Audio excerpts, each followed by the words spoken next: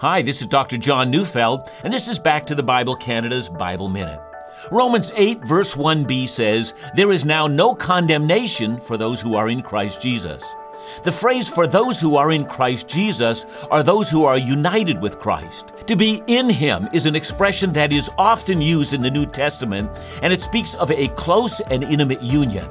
The union between Christ and His people is compared to that of the vine and the branches in John 15. As believers, we derive our support, strength, and unity from Him, finding purpose and destiny. We now live and walk and conduct ourselves very differently from that of the past life. We no longer gratify the flesh or indulge in corrupt desires. Rather, we live by the Spirit, which is the character of the true believer. Listen to Back to the Bible Canada on this station every day, or visit us at backtothebible.ca.